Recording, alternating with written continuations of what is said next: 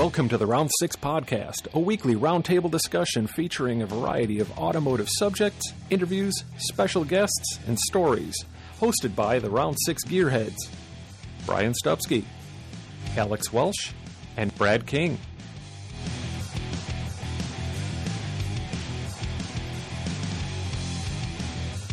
On episode 24, the Gearheads dig into the science of branding with action sports and automotive pioneer, TV producer, podcast host, and designer, Brad Fanshaw.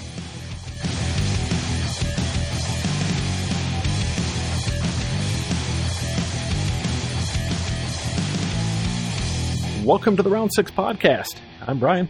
I'm Brad. I'm Alex. And with us tonight is the host of the Shift and Steer and Man Seeks Adventure podcasts, the one and only Brad Fanshaw. How are you, sir? I'm doing good. Don't call me sir, though. It makes me feel like I'm so old.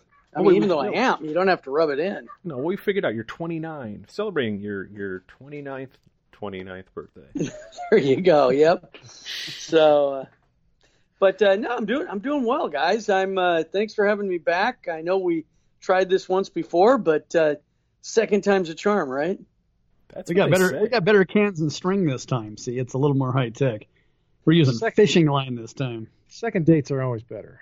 Yes. Yeah. It depends. It depends on the date. Don't feel me up, okay? Well, we can't do that. So, hey, it's been a pleasure having you on the podcast tonight. This guy won't put out, so no, that's it. Yeah. So, and to think I was going to take you with me over to the Shrek 40 ride. I know. Yeah, I'm not going to give that up. We talked either. about that. Your love of bugs, but I just can't figure out, are you talking like VW bugs, or are you talking about the kind that like crawl between your toes at the beach? Ooh, well, let's, how about we go with both? Who here's a bug guy? You guys into bugs? Yeah. V-dubs? First car was a bug. Yeah, I still have a special place for them. I never had one, and every once in a while I've wanted to build like the ultimate Baja bug, because I spent a summer in San Diego with a friend once on Coronado Island, and at about midnight he'd go, this guy's name was Rusty, he'd go, hey man, let's go down to the beach. And I'd go, okay, what for? And he goes, oh, there's this dude lives down at the other end, and he has this Baja bug, and about midnight he drives it down onto the beach. And this was probably like 1984, when you could still get away with stuff like that. And here was this badass Baja bug with Jackman wheels on it, and the guy just would be ripping up and down the beach, going into the water, going sideways, early form of drifting, you know.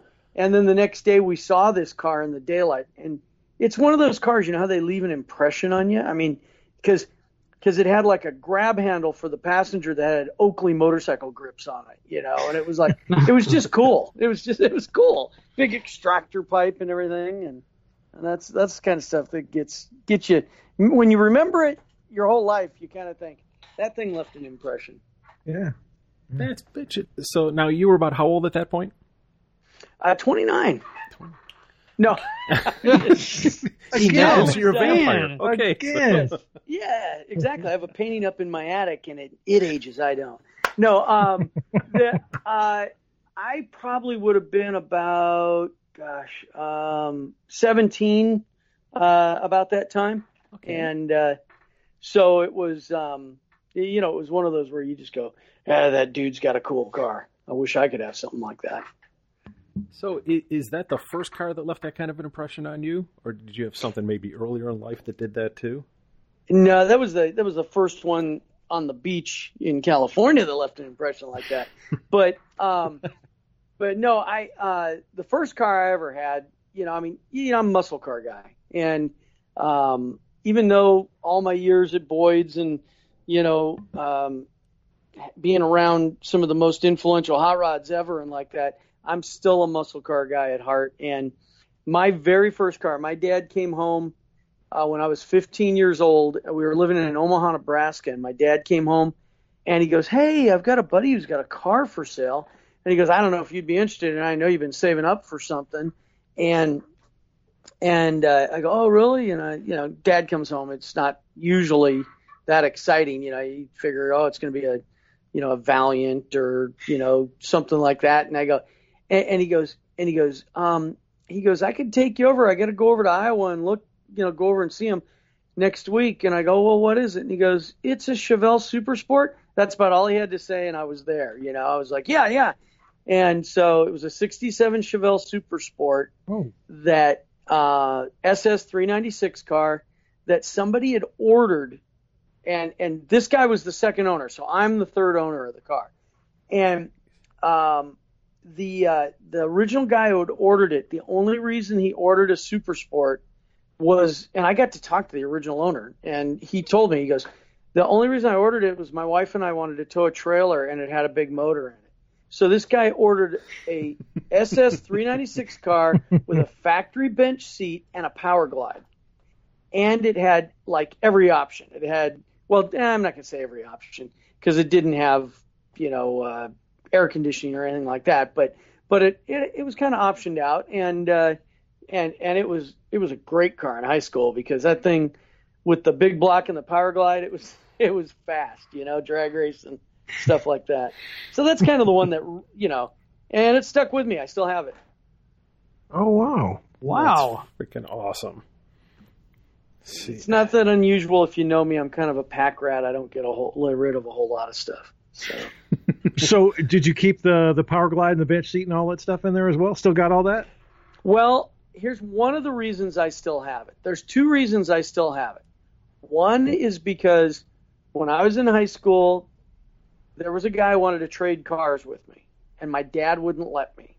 His car was a black interior, 446 pack with a pistol grip shifter Challenger.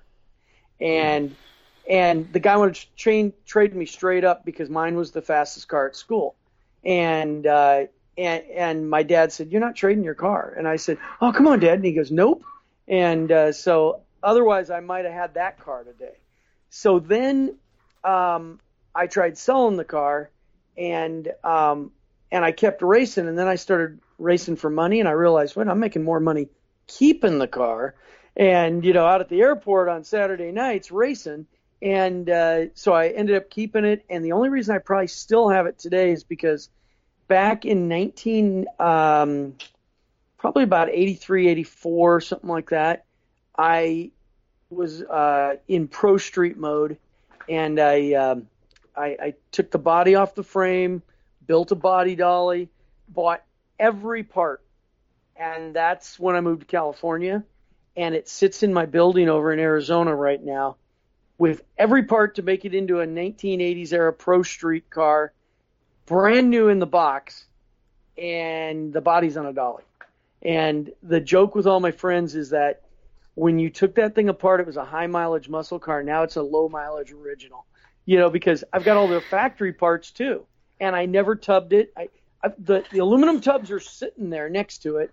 The McCreary grooved slicks and the weld wheels that are 15 by 15, all the gold Moroso valve covers, the electric drive. I mean, everything Moroso, and I'm talking every single part is brand new in the box sitting over there. And so now I'm glad I didn't do it because I got other plans for it, and I'm making room to bring it over here and kind of finish it now finally. You're probably sitting on a gold mine of NOS Pro Street parts. Mm-hmm. Gold mine because they're gold Moroso valve covers. Right. I'm not going to give too much away, but I will hint at the fact that there is going to be a certain vehicle at the SEMA show this year that I think is going to help bring those gold Moroso valve covers back. All right. So well, I'll be right there with them. I figured I'd give you the heads up. I don't know if that counts as insider trading, but... Exactly. I remember that back in that day when Moroso was the company. I mean, I had a 69 Camaro. I bought so much Moroso stuff for that car. I mean, you had to have Moroso stuff, or you weren't anybody. Remember? Right. It was like, and then Milodon. Milodon was cool too, but it wasn't Moroso. It wasn't Moroso. It wasn't Moroso. Yep.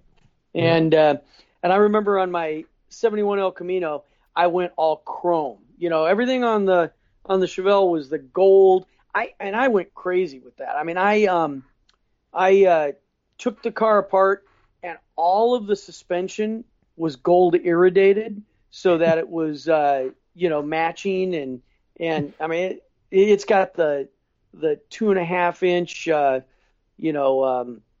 hooker headers with the one slip pipe that goes around the frame and everything. Right. And yeah, right.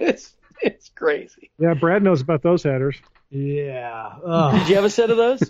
Yeah, I built my dad a 72 Camino, and it had 2.125 or 2.25-inch primaries that had those. And yes. Oh, they're yeah. They're a pain, aren't they? Oh God, you got to stand the car up on its nose and do a circle, and it's like ridiculous trying to put those things on. We always laugh and that's because just it's the initial install. Then if you got to service the car or anything, I had a set on another car I owned, and the first time I went to change the oil, I went, hey, wait a minute.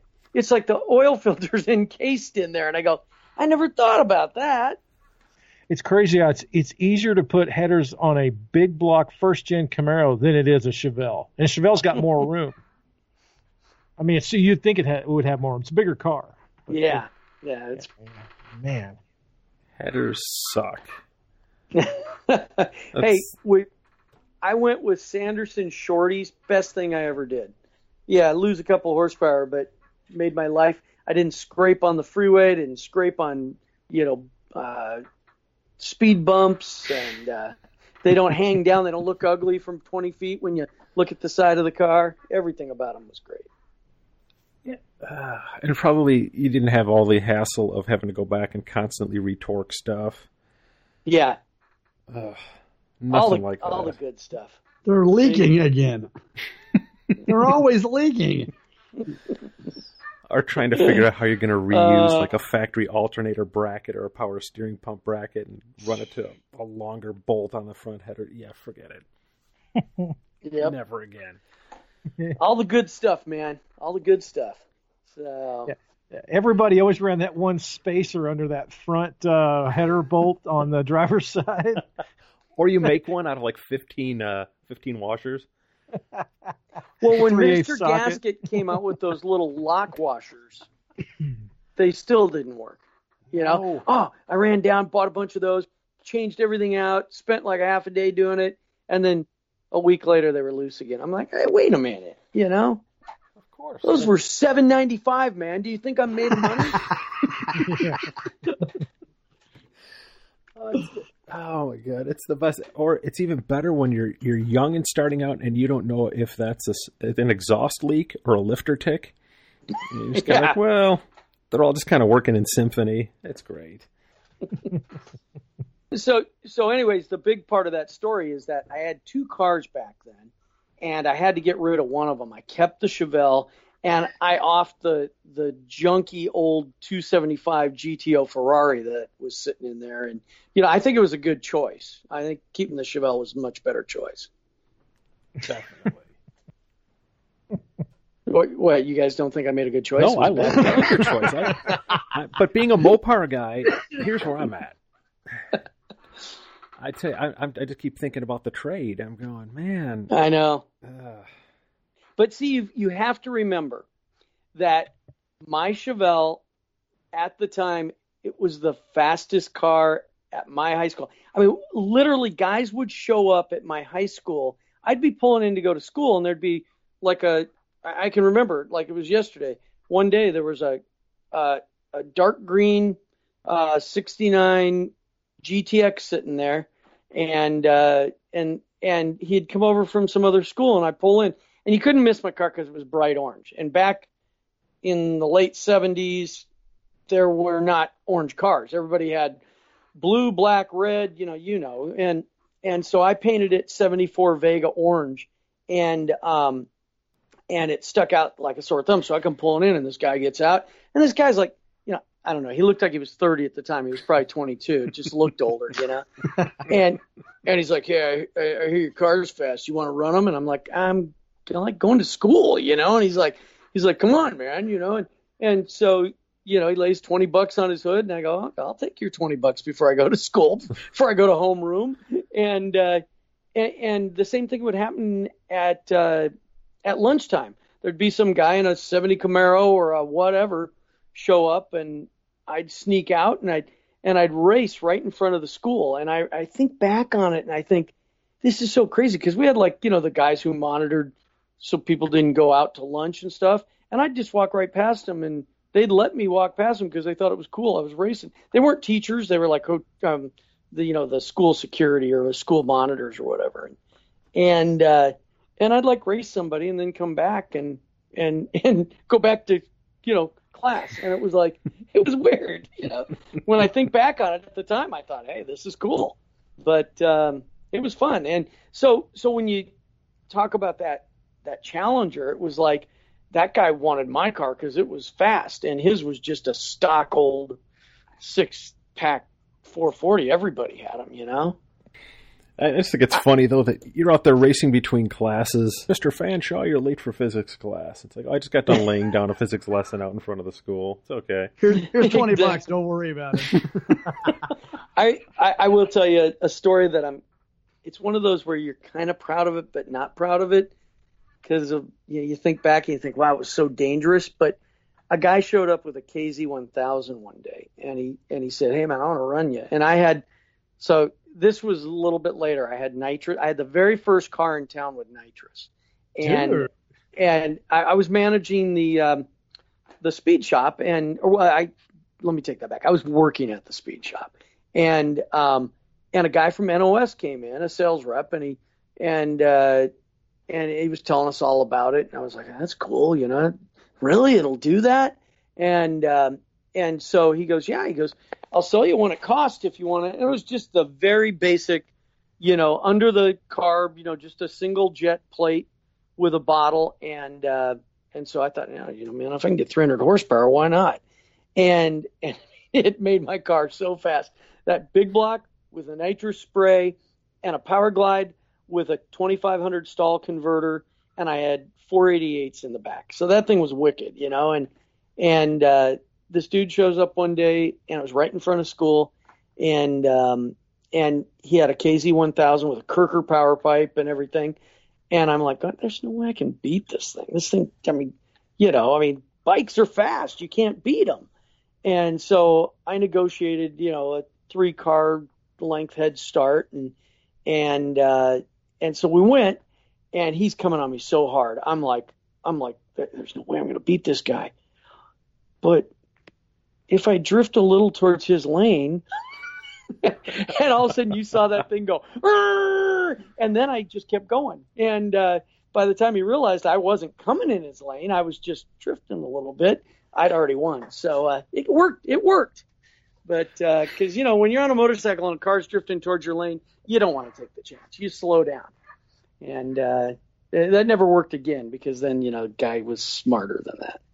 But what was it, the professional wrestler Jesse the Body Ventura? See, we'll keep this all around the same timeline for you. What is it he used to say? It was like, win if you can, lose if you must, but always cheat. I thought you were going to say how he said that Brad Fanshaw's Chevelle was super fast. So. I had that poster on my wall. It was him. Yeah. Chevelle. That bright orange car is as fast as it looks. Now, it was, and what's so funny is that I thought my car was so fast, and there were other cars. I mean, where are all you guys from? I'm from Louisville, Kentucky. Okay, so Southern the Midwest. And I mean, Brad's California, and Brian, you're in Arizona, right? I'm in Arizona, but I grew up in Buffalo, New York. Okay, well, yeah, they race back there. And I mean, and they race out here, but it's like I moved there, and man, street racing was huge. It was, and the cars, because there were a lot of wealthy farmers, and people that know Omaha, Nebraska know that there are a lot of major corporations there, because they would have their call centers, every major hotel, every major insurance company, and all the major airlines. So there's a lot of wealthy executives and stuff. And so the wealthy executives and their kids all had cars. I mean, it was very common to see multiple Hemi cars, 446 pack cars, LS6 Chevelles. There was, in town a lightweight Galaxy, a factory lightweight car. There was a factory lightweight Hemi GTX, and then there were the modified cars. and they were the guys that were running 9-second street cars back then. And I mean, these things were just, full on drag cars for the street and doing wheel stands and stuff. And it's funny. I think the only reason my car got a reputation is because it looked, with the orange paint, it looked so different. And it was fast, but it wasn't like any of those cars. I mean, some of those cars were just crazy fast. And, but it was fun. It was great, man. It was a lot of fun. All you asked me was, what was the first car that influenced me? And I went off on this diatribe. That's awesome. You're a car guy. That's what we do. Yeah. Every story comes down to that. I could have said, "Hey, what did you eat for lunch this one day?" And you're going to go back. Okay, what car did I have that day? Yeah. So with that car being orange, was that color? Because I noticed that color seems to come up an awful lot in your branding, especially with Bondspeed. There was there's some orange there. Is that an ongoing theme in your life? Do you have kind of a well, this is going to sound so dirty if I say, do you have an orange thing, Brad? Well, being that I am the chairman of the board for the Vitamin C Council of America, it has, it's always kind of been natural. Well played. Yeah. No. I have. Orange has always been one of my favorite colors, and you're absolutely right. My watch company, my company Bonneville and Bondspeed have always used that color as our corporate colors because we, it's one of those colors that in my mind is sporty yet rich. It pops, and because everything looks good in red, everything looks good in black. But if you want to go a little bit different, and so I always try and integrate it somewhere. The truck that I built for SEMA for GMC that won the GMC Design Award, it had orange. And I've done, probably, numerous other cars that have had orange integrated somewhere. So yeah, you're absolutely right. I'm an orange fanatic. I admit it. Well, that's not a bad thing because I personally I've got kind of an affinity for orange too. So I'm with you there. You've got the Chevelle and you decide to paint it orange to stand out. So I guess my big question here then is this kind of the genesis of your wanting to try to stand out in life? And is this kind of where, like, I don't know, was your head kind of going into a branding thing at this point? Or did you decide to kind of go that direction career-wise later on? I mean, how do you go from a speed shop to branding and marketing and building all kinds of cool stuff like that? Wow, that's a mouthful. How do I answer that? Question, I mean, yeah. But I mean, I guess everything. I mean, at the end of the day, all of us are into cars because we like speed, we like performance, we like aesthetics, but we like to be, when you're younger, you want to have a cool car so the women will look at you, right? And that everyone else will be jealous of what you have because it's the coolest car, it's the fastest car, it's the coolest bike, whatever it is. From when you got your first Hot Wheels and you had the limited edition one and or your Stingray or your Mongoose or Redline or whatever it was.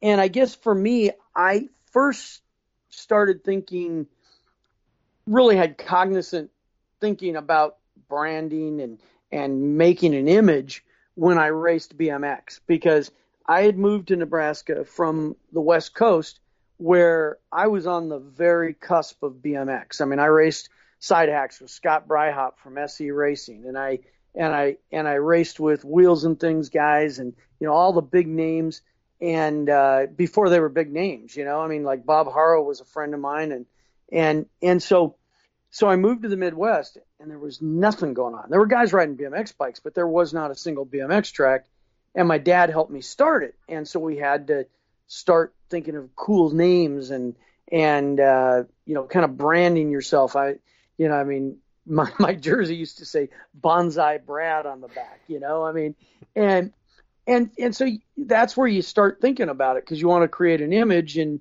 being a BMX racer and then racing pro and like that, you've got to do that to stick out to sponsors, and you got to do that. You got to have wins, but you got to have an image too. And I was the California guy that was in the Midwest, and that's what worked for me. And then BMX was the first thing for a lot of kids that, I talked to so many guys that it was that first thing that you got to customize, you got to go fast, you got to jump, and I mean, it was the thing that kind of set you apart, gave you your individuality. One guy had a red line, one had a mongoose, one had a PK Ripper, whatever it was you were into, and then you could get the anodized parts and all the trick stuff. Right on. And that's a recurring theme, it seems. Everybody we talk to either starts with BMX, skateboarding. It's all kind of in that zone, and then you move into, again, we go back to VWs, mini trucks, or in a lot of cases too, like muscle cars. It's funny how that works. So I mean, it gave you that freedom, whether it was a skateboard or a BMX bike. It was that first freedom you had where you could just take off and rip around and hang out with your buddies and do whatever you wanted. And that's what it was. And that's what got me, after Nebraska, got me back to the West when I moved back to Arizona, where I call Omaha and Scottsdale kind of home, because my parents always had a home in Scottsdale, and I lived a lot of different places, but we would always move back to Scottsdale. My dad's job had him going out, hiring people all over the country, and then we'd move back.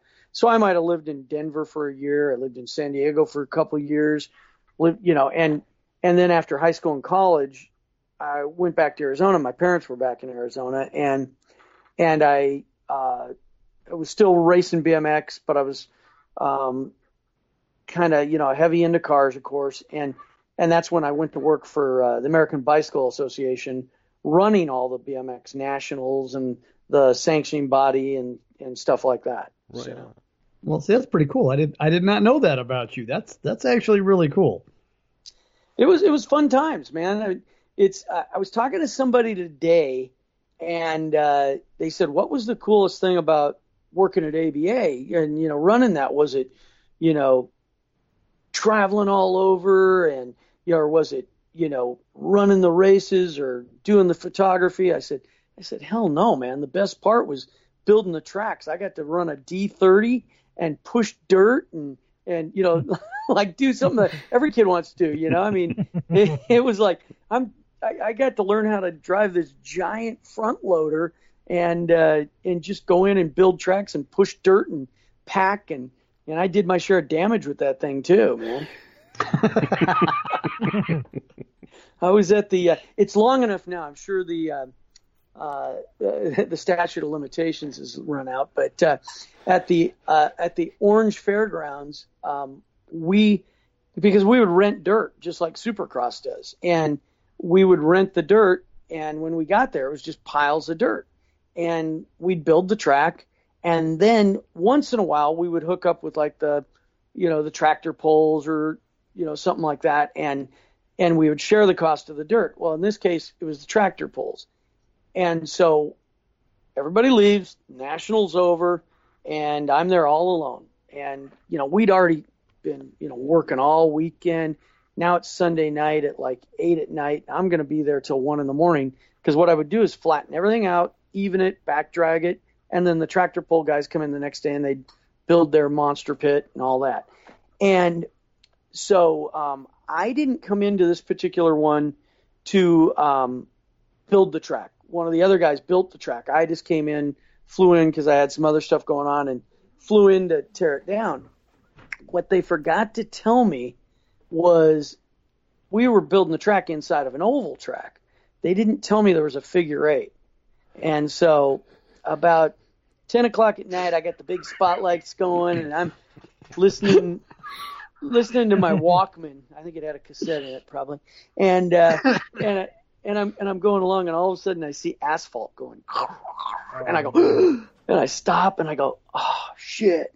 So I jump out, I turn on all the floods, and I look, and I go. So I call the guy at his house. I actually, and back then I had to go to a payphone, call him up, and I go, Bill. He goes, oh yeah, that's a figure eight under there. Don't go too deep. And I go, I already did. He goes, oh, shit. And I go, yeah, man. I said, I think I took like 20 feet of asphalt up. And he goes, we'll back drag it all, pack it really good. We'll blame it on the monster truck guy. And that's what I did. And, but there was another time we were in Louisiana, and the guy who taught me was awesome. He actually was one of the most renowned golf course and man-made lake builders in the world.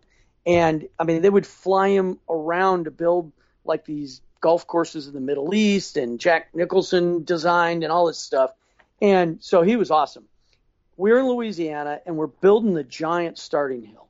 And, you know, we would pile dirt, pack it, pile dirt, pack it. Well, we're on the very last, and I'm driving this giant front loader. And what we would do is you'd put the bucket high in the air, and we would just roll back and forth, and pack it. And I went up to and I got all the way to the top, and there was an air pocket, and the front, what would be like on a normal car, driver's side front tire, hit this air pocket, and the whole thing just like went on its side. And normally what you would do is you would drop the bucket, and that would stop it from falling, but it happened so quick. Bill probably would have grabbed it. I wasn't that good at driving them. And so I wound up in the first like 5 rows of bleachers in the football stadium in Louisiana. And I'm laying there sideways, took out the front railing, took out all these bleacher seats and everything. And I'm like, oh, crap. And so I get out of the thing, and I walk out the parking lot, find Bill, who's out there talking to the dump truck guys bringing dirt in. And I tell him what happened. He goes, yeah, that happens. He goes, let's go in and look at it. And by the time we get in there, the manager of the stadium's already in there with 2 estimators estimating what's going to happen. You know, how much, 5 rows of seats and this and that. And Bill goes, why don't you just hold on? We're not done here yet. And the guy looks at him, what do you mean? He goes, just hold on. And Bill looks around, and he goes, yeah, you did a number on this. He goes, there's only 2 ways of getting this sucker out. And I go, what's that? He goes, we hire a crane. The crane we got to wait all day for the crane to get here. They got to assemble the boom inside here, and then they lift it, and we back off. And he goes, you know how much that's going to be? That's going to be, oh God. And he goes, the other way is this. And he jumps in, and he starts it up, and he puts the bucket down and just starts smashing like about 5 more rows of seats and backing as he's doing them. And the manager's yelling, and then he gets it uprighted and backs it off the hill. And the manager comes running down, what did you do? And he goes, hey, I'm going to buy them. We were going to buy them anyways. And he goes, it's way cheaper than a crane coming in, and we got a race to run tonight. You know, I mean, it was like, and that was his attitude. And so I learned how to be destructive from him. So.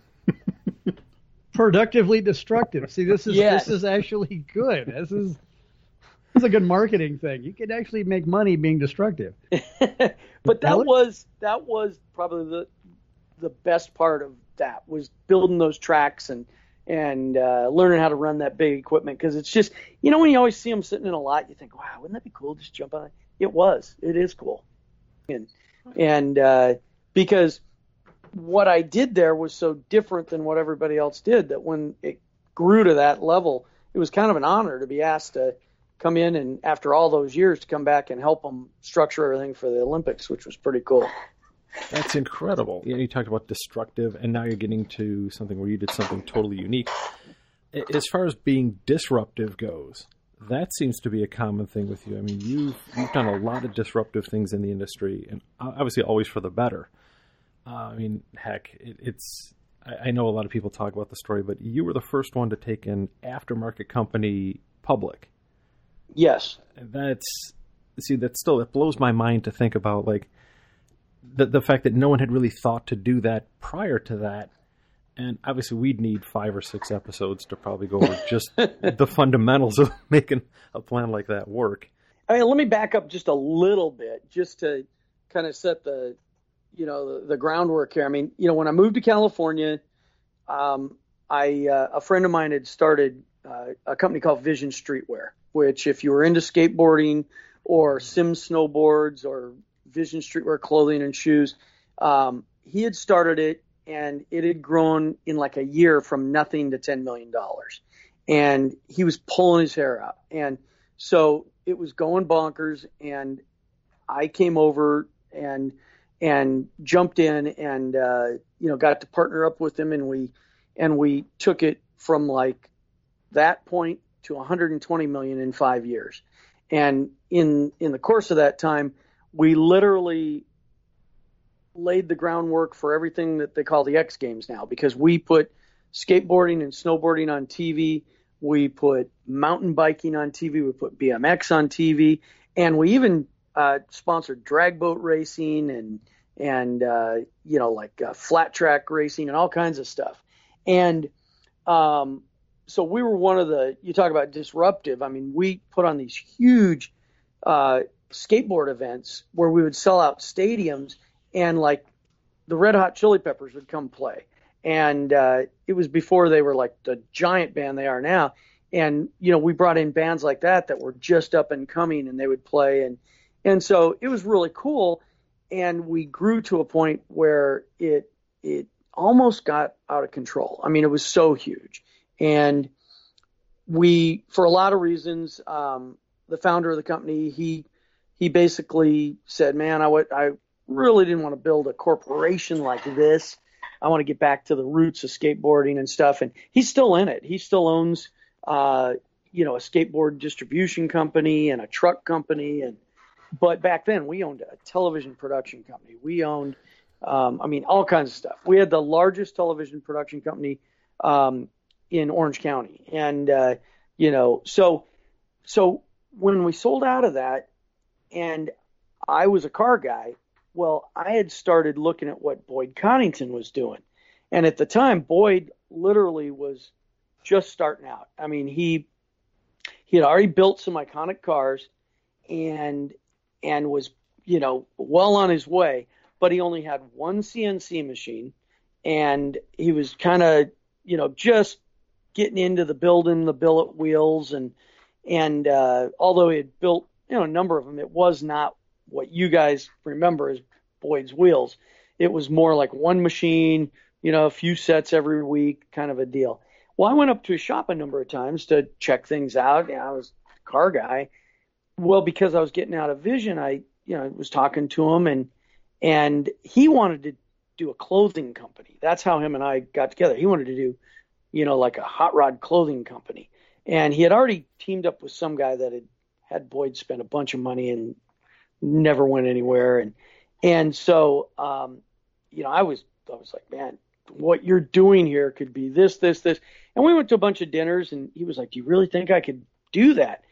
Well, one night he called me and he goes, let's do this. Let's put something together. So, we decided to do it, and we decided to team up, and I would, bring in some capital, and I would bring in my knowledge and all my marketing from the action sports industry and kind of bring it to the automotive aftermarket. And so he called me and he said, hey, I want you to come up and look at this car that we just finished. And it's called Cadzilla. And so I came up, and Cadzilla was getting ready to be loaded on a truck, and he took me from front to back, walked me around that car, showed me every single thing about it. And at the end, we shook hands and we said, let's go into business together. And that's kind of how we did it. And so Cadzilla was literally going out the door that night, and I was coming in the door the next week. And so it was about growing Boyd's and building a company that we built the best wheels, the best cars. We used the cars to market the wheels, and we did our apparel and our motorcycle parts. And at the time, Boyd's wasn't what, everybody thinks of Boyd's as what they saw on TV. And, I always say the most iconic cars and the best craftsmanship came before the TV show. It was, the stuff that we built like Shazoom and Alumacoup and all the hot rods and roadsters and I mean, I could just go down the list of all the cars, but it was a matter of growing that, and then it grew to a point where to take it to the next level, we had to finance it, and that's where the idea of the public offering came up. And people told us, you can't do it. You can't take a company like this public. It's too, design oriented. It's too craftsmanship. It's too this. It's too that. And Edelbrock at the same time was trying to go public, but they were doing it a little bit different way. They had a lot of real estate holdings and things like that. So they were using their real estate portfolio as the crux of it. And I took it a whole different direction. I sold it on that we were an American icon and that we were,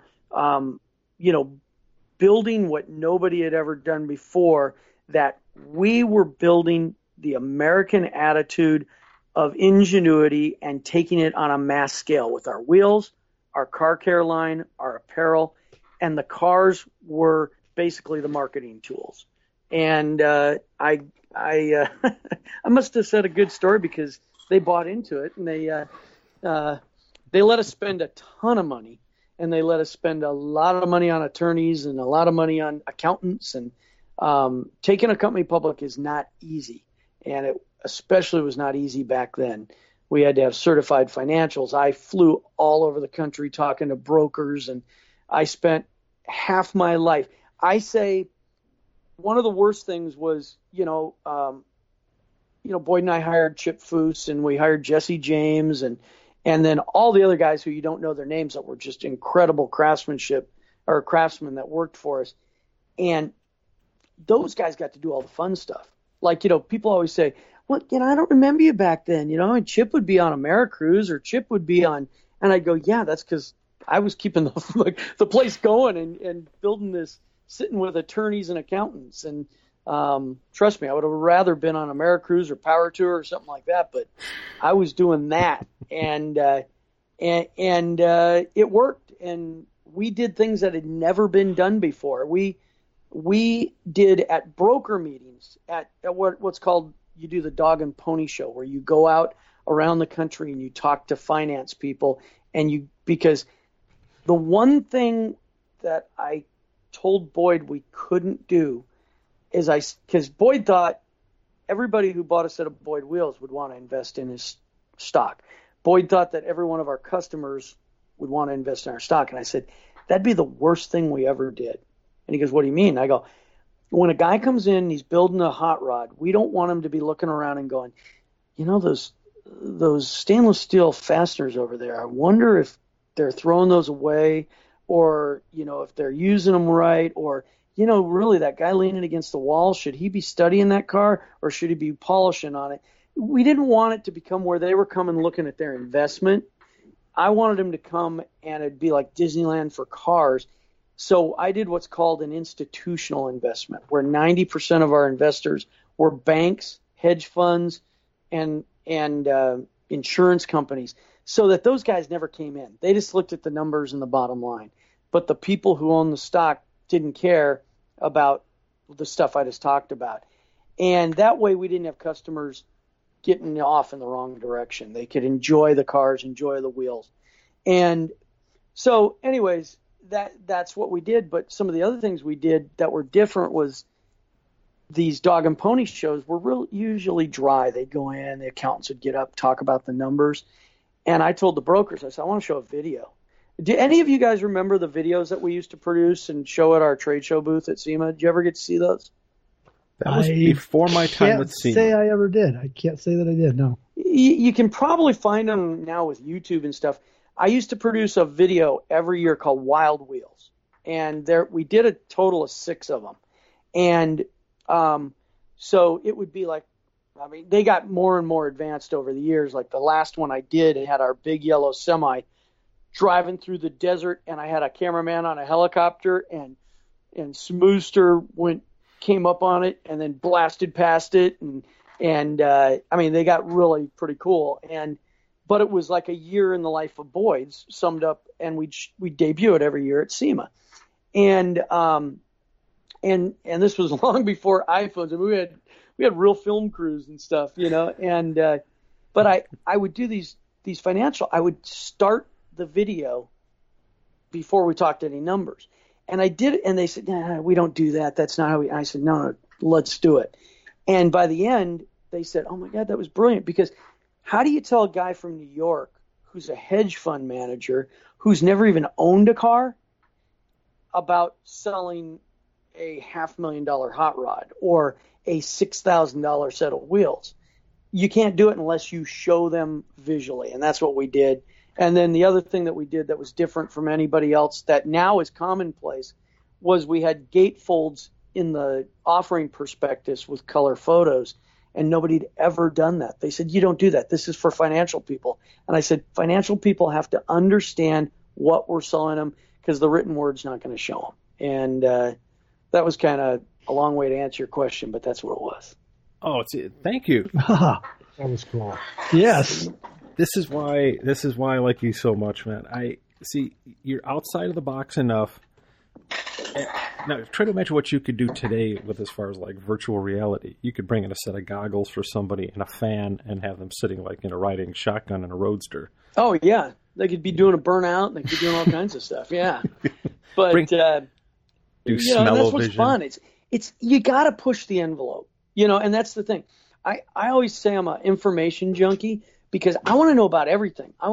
And sometimes it hinders me in the car world because, I could be a much more proficient welder or I could know how to run a CNC or whatever, but I'm busy trying to learn about everything and then kind of bringing it in, and it's helped me. I mean, it's like when I started my watch company, I went over to Switzerland and people were like, they're not going to talk to you. They don't like Americans and they don't like people that are outside of the watch industry. And I said, well, wait a minute. What do you mean? Why don't they like people that are from outside of the watch industry? I can understand because maybe it's their own little clique, but why don't they like Americans? They go, because they come over, they bring them a watch and they say, oh, I want my watch to look like this, but put my name on the dial.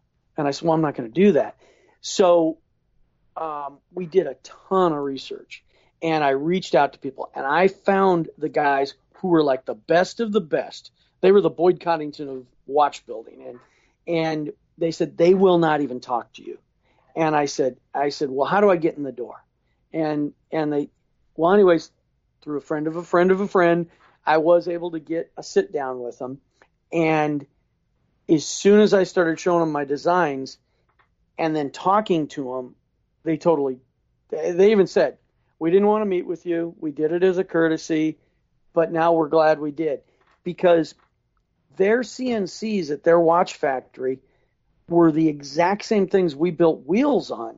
They were just smaller. And I was able to teach them things that they could do on their machines that they didn't even know they could do. Because like the bracelet on my watch I showed, and he goes, we can't make that, and I go, yes, you can.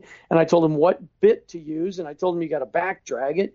And he goes, oh, wow. And then they tried it. So then we were fast friends and it really worked out. But because of some of the things we did and the way we approached the watch industry with a whole new outlook, kind of like not knowing any better. Today I've got 3 worldwide patents, 2 utility and 1 design on watch building. And, it's like they were even amazed because they said everything's been done in the watch world, but no, it hasn't, and it's just like that with anything, it's you always take a new look and always just be looking at what people are doing and how they're doing it and how can you apply it to what you're doing. That's all it is. This is so much better than the way we would have done it. Our group, we would have sent Brad for like 3.5 weeks to develop like a French accent. Yeah. But, man, so, God, see, you're a tough guy to pin because there's so many different ways to go with this. But, okay, God, I want to get back to the watch thing because it's super important to me and obviously very important to you because you've done so much on that. That's incredible. Just backing up a little bit to your time when you were, say, it's like you developed an entire marketing plan to go in front of investors with the Boyd brand. Yeah. Everything you did back then almost seems to be coming full circle now when you look at the SEMA show and you look at how people are branding their shops, the wave of reality TV, take it for good or bad.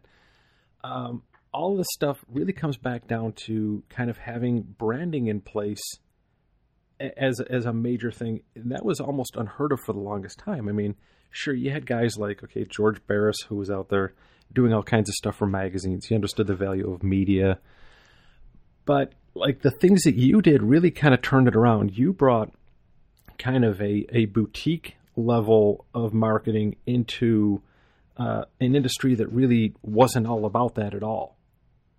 And I can't say enough just how that, that shocks me. It knocks my legs out from under me because I'm a big fan of branding. I live for that stuff. And to me, it's like the coolest thing in the world, when you're able to take something and just find out what it is at its core and find a way to package that and present it to someone who knows nothing about it. And I mean, for lack of a better explanation, you really made that whole Hot Rods by Boyd brand, that was kind of a Starbucks coffee of hot rodding because it was more of an experience. Oh, well, hey, wait, let's just end the podcast right there on that note. Hey, thank you. No, thank you. No, I mean, that's all right, a compliment. Hey, good night. Thanks a lot. No, you really did. Because I remember buying, and I still remember buying my first Hot Rods by Boyd shirt. And it's just a weird thing, the whole, that Shop Rags brand and everything like that. And it's weird to think about because I bought so many shirts over the years and I couldn't tell you when I bought those. And to this day, I remember that and I kind of hung on to that because to me, that was the pinnacle of hot rod building. There was nothing higher in the country at that point. Well, I mean, I appreciate you recognizing that. And I mean, and it was. I mean, we were trying to take it. I really came in with that action sports attitude, which is if you can sell surfing to somebody on the East Coast, in the Midwest, and you can, literally a guy buys a surfboard to hang on his wall or buys all the, the OP or the Quicksilver or whatever. And that's what, when you talk to anybody in action sports, they always go back to like Quicksilver because they were the first brand to sell surfing around the world, but especially in places where you can't surf. And we took that with skateboarding. But when I came in with that attitude, the very first thing I coined was the Boyd look because I looked at what Boyd was doing and he was so close to it and he was a machinist and, and Boyd was such a, remarkable guy as far as his eye and everything like that. And Boyd and I used to say, because Boyd and I would banter back and forth about cars and, it would be that we would get frustrated because neither of us can draw stick people, but we knew what we needed that car to look like. And he was the guy with the color, and I learned color, a lot of my color, from him. And the thing is we needed someone to execute that because I always told Boyd, we're conceptual designers. We can't draw. We can just see it in our head. And, you guys know that being around car world, there are guys that can't even see it in their head.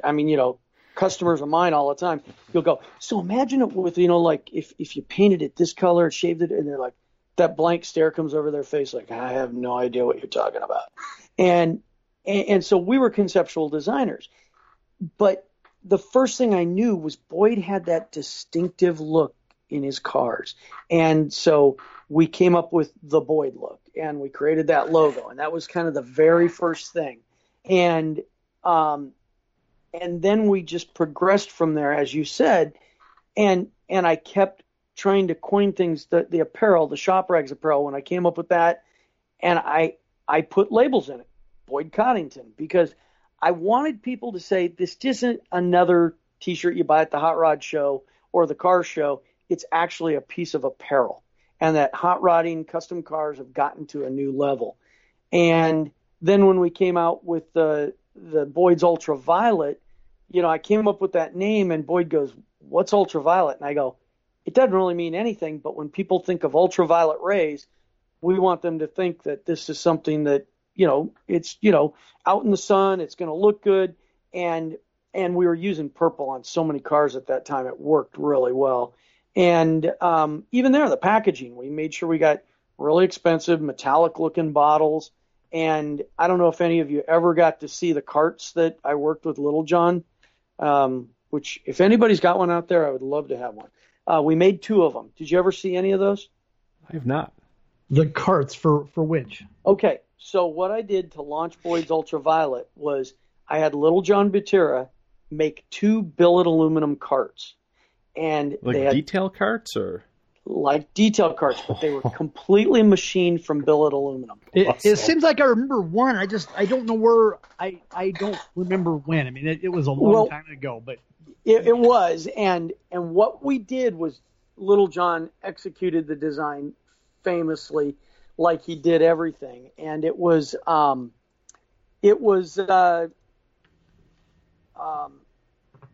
am I trying to say? Oh, well, there were 3 shelves. And they were machined out of billet aluminum, and the bottles each had their own slot machine that were the shape of the bottle, and you could fit about 16 bottles in each one.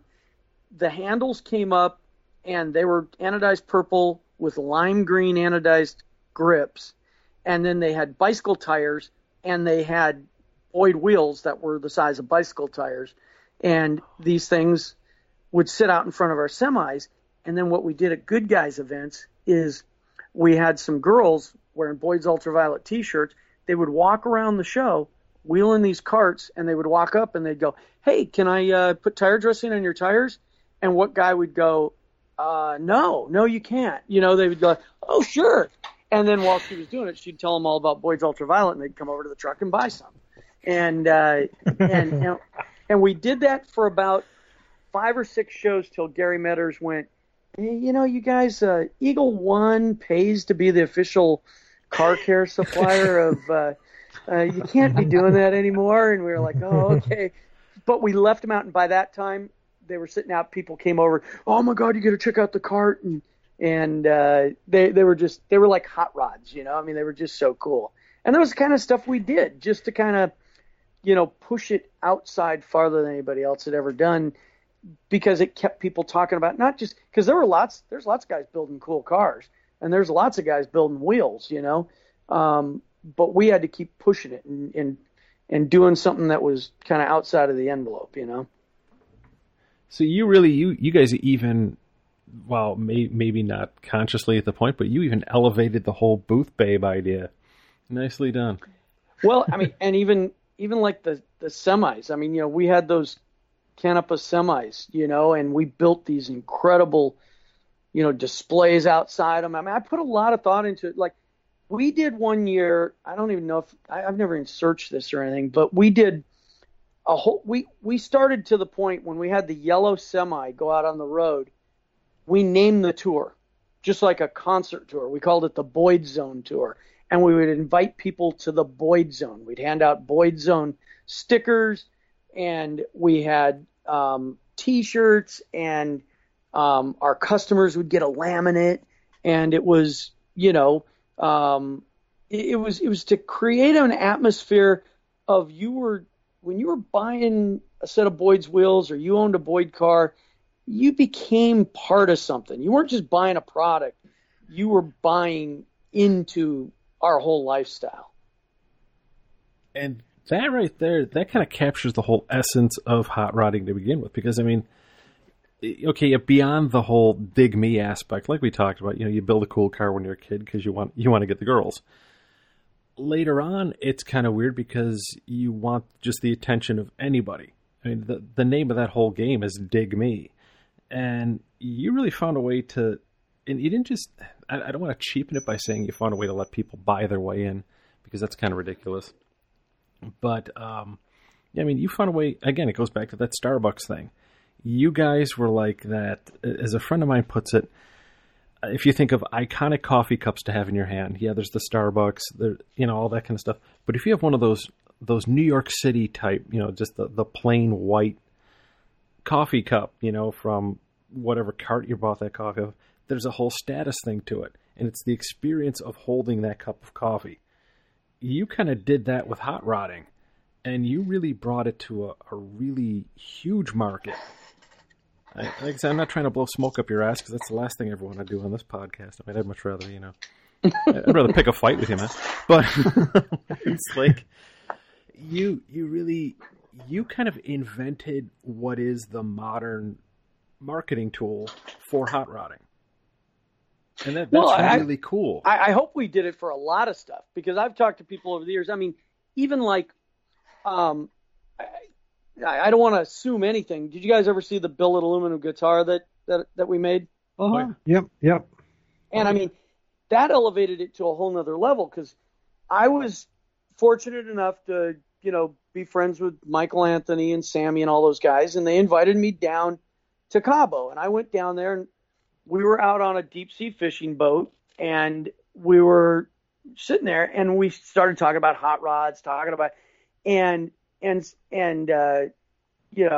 said, man, it would be so cool if we could build a billet aluminum guitar. I said, but it would never work. And Michael he goes, yeah, because it wouldn't resonate. He goes, we need the resonation. And he goes, I think aluminum would just be too tinny or something.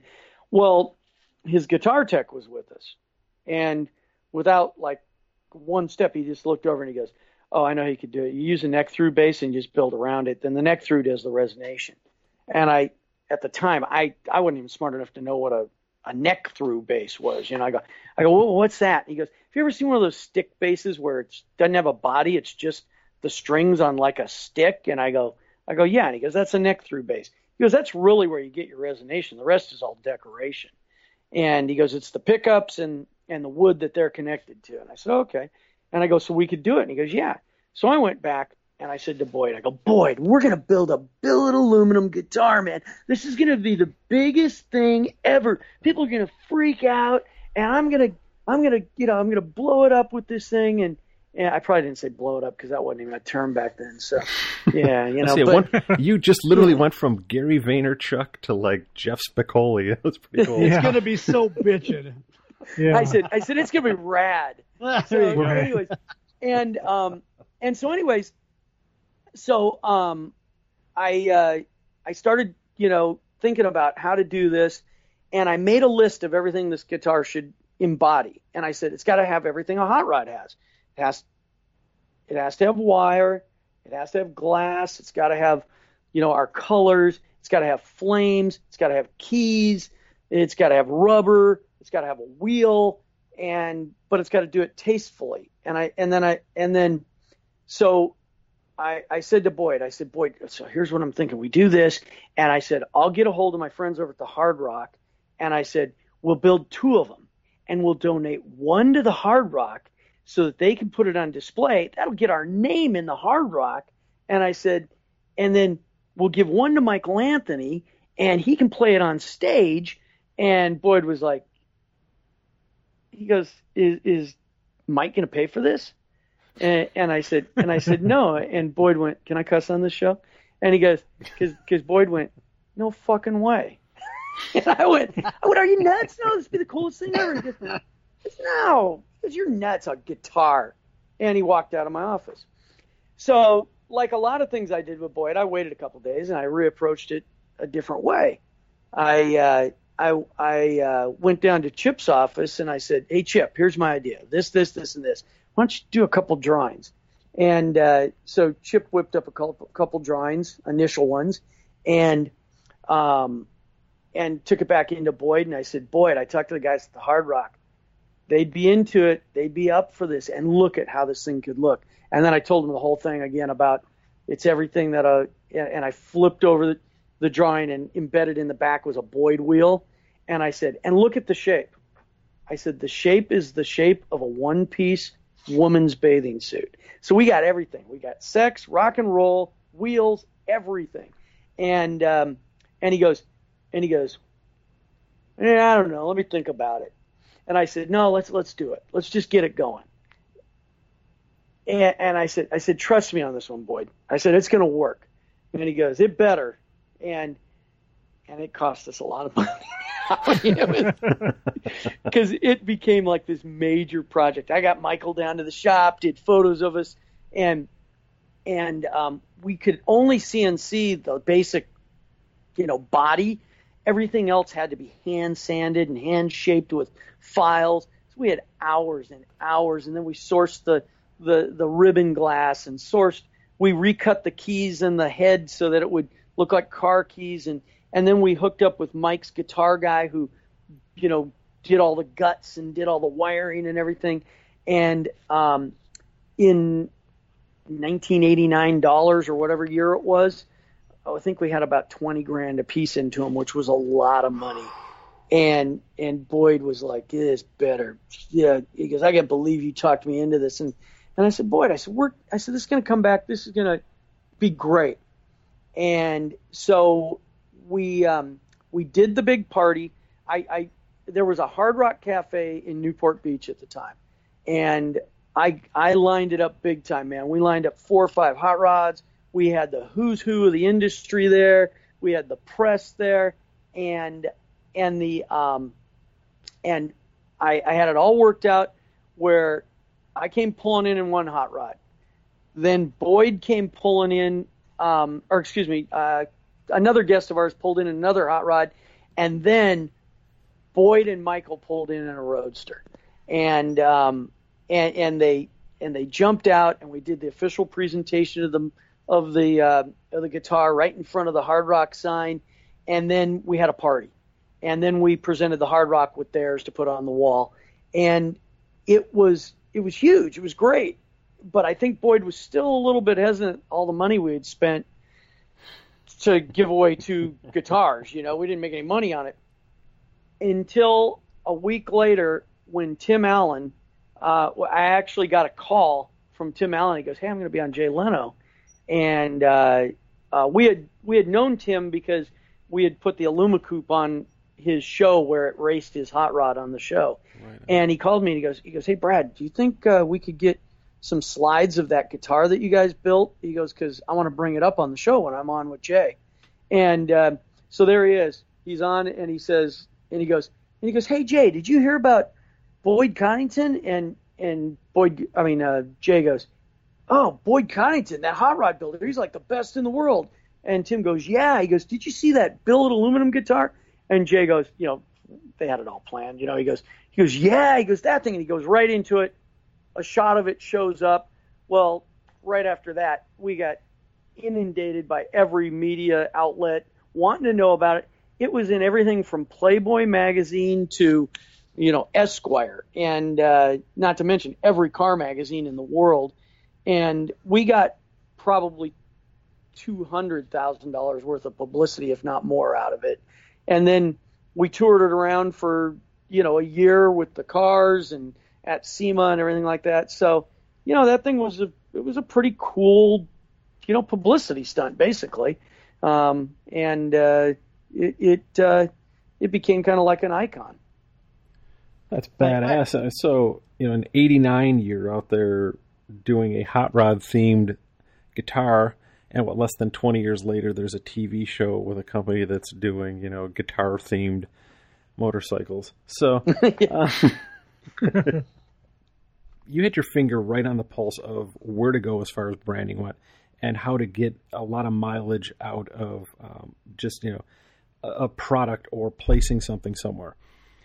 So if you had to give advice today to someone who's coming up, because we're about 65 or so days out from the SEMA show, and say you've got a young shop coming up and they're looking for a way to kind of make their mark. Obviously you hope that they have talent first of all. So if there's somebody coming up and they have, they're grassroots, they're working on a shoestring, what would be your suggestion? I mean, without giving too much away, because this is a good way to make a living being an image consultant, but someone who's trying to make their mark there and kind of hit there without being, for lack of a better word, a douche on the SEMA floor, which seems to happen quite a bit. Yeah. Well, they should call me at 1-800. No, they should. Exactly. No, we should start there. The main thing is that you've got, what I always say is you've got to break through the marketing clutter. SEMA is one of the most notorious for having marketing noise. You walk through there, and how many times have you walked across the floor and you didn't even see that incredible car or that incredible booth because there's so much marketing noise that you just missed it. So you got to do your job, and it's not just at SEMA. If I'm building a car, and I'm gonna brag about something I've done since Boyd's. There, Pete Shaporis, Bobby Alloway paid me probably one of the nicest compliments ever. And it wasn't until recent years. I've been friends with those guys for decades, but they always thought of me as the business guy at Boyd's. They respected what I did. Pete and Bobby came up to me at the Reno Hot August Nights about 4 or 5 years ago, and I had just finished filming Car Warriors, and he came up and he goes, I've known you for years. I always knew you were the business guy. I always knew you were the marketing guy.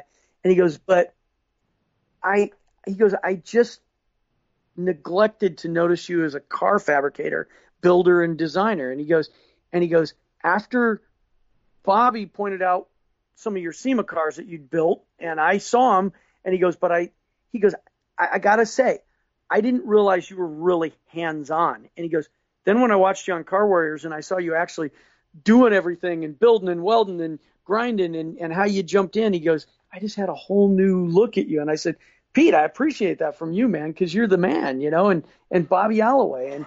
And so what I'm getting at is that when I would build a car like, my car that won the GM Design Award or my car that won the Ford Design Award, it's more than just building that car, plopping it on the floor. You've got to market it beforehand. You've got to market it during, and you got to market it after. And so if that's a product, a car, and see, builders are probably the worst guys at that because they think, I'm going to build the most badass XYZ car. I'm going to take it there. Everybody's jaw's going to drop, and I'm going to be famous. Well, no, it doesn't happen because there might be a lot of people that take pictures of it, thinks it's cool, but they don't ever put 2 and 2 together. So if you built that car, you better let them know who built it. And without being a douche, like you said, standing there going, yeah, me, I. And, and what that means is that, and it's easier nowadays with social media, where you dedicate some social media to what you're doing and debuting it, build up the hype, make sure you come by the Phillips booth and see the Nova I built or the 32 I built, whatever it is, and do an unveiling, even if yours isn't one of the unveilings on the schedule or anything like that. Make something special out of it. Make sure you hit up all your buddies and say, hey man, you know what? I know you've already seen my car 100 times and you saw it in the trailer, but come over so that it looks like a crowd because a crowd draws a crowd. Exactly. And then, because the hottest nightclubs are the ones with the lines outside of them, and so that's what you got to do. But then that's when you got to grab the guys from the companies that you want to work with in the future and go, hey, I just wanted to let you know I built a really cool car. I'm pretty proud of it.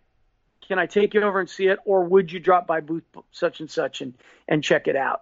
And because you got to build your own brand and you got to build your own marketing. And if you don't do that, set that groundwork and that foundation, it doesn't matter what you do afterwards. And that's what I think you're getting at, is that you got to break through that clutter. And you've got, even if you're part of like the Ford booth, if you built a Ford car and you're in there, make sure you're marketing what you're doing from within the Ford booth or within whatever booth you're in, because so many people, they go, hey man, my car's going to be in the so-and-so booth, the Holly booth or whatever. And then they go out with their buddies and go walking around and hanging out. And it's the same thing as marketing your car at an auction. The guys who can sign a car to Barrett-Jackson, and I've had this conversation many, many times because I've sold and bought lots of cars at Barrett-Jackson. And, Troy Trepanier called me the first time he was selling a car. He goes, Brad, give me some tips. And he listened. But there's a lot of guys who ask me and then they don't listen. They go up, they're over at the bar drinking with their buddies, and I'm going, hey, isn't your car? Yeah, they're putting my car through. I'm going to see what it's going to go for. No, you got to be in the staging lanes, talking that thing up, telling people how special it is, getting them hyped, and you got to pre-market it, and you got to stand up there on stage. So if some guy's got a last-minute question, you can answer it. And you got to do that, or it's never gonna. If you don't believe in yourself, nobody else is gonna. Going back to like the MySpace days, when I started my studio, there were maybe a handful of us out there who were doing renderings for people and working as design consultants on cars. And it's just funny to bring up MySpace because you think, glittery stuff. I know. It's sad. And you were on the pathetic, cutting edge back then, though. But that was Eddie had glittery stuff too, so don't. Yeah, I mean, if you can do a glittery unicorn. It was back when you were doing those satin jackets, right? Ooh. me and the rest of the pink ladies were hanging out on MySpace. Yeah. So, but yeah, like to build a brand back then, I remember posting every week. I would do just close up after close up of my work and show, hey, you can see a lug nut in my wheel versus, some other guy who's just scribbling a wheel together. Yeah. And I remember building that brand and going, okay, now I've got to put out T-shirts. And every day it was like starting from scratch. And I love your stuff, by the way. Well, I thank you. dig the whole look. Yeah, the vibe and everything. It's cool. Thank you. Come from you. That's huge. I'm done now. We can shut this one down. It's going to be the podcast with 5 endings. Oh, that sounds really dirty.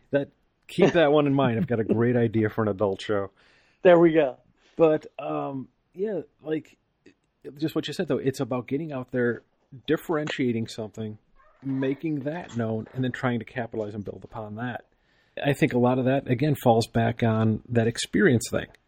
As hot rod people, I mean, cars aren't meant to be just a stationary thing. There's a whole aspect of motion and things like that go with it. It's kinetic. So I think if you can find any way to capture that, you've got a huge leg up on the competition. But speaking of having things in motion, you do that to this day. I mean, you've got podcasts, you've got a ton of TV stuff in the works. You seem to always be working on something new there. Is there? We'll get back to the podcasts in a second because I want to hype those for you. Okay. But do you have anything going on now that you can talk about as far as TV projects?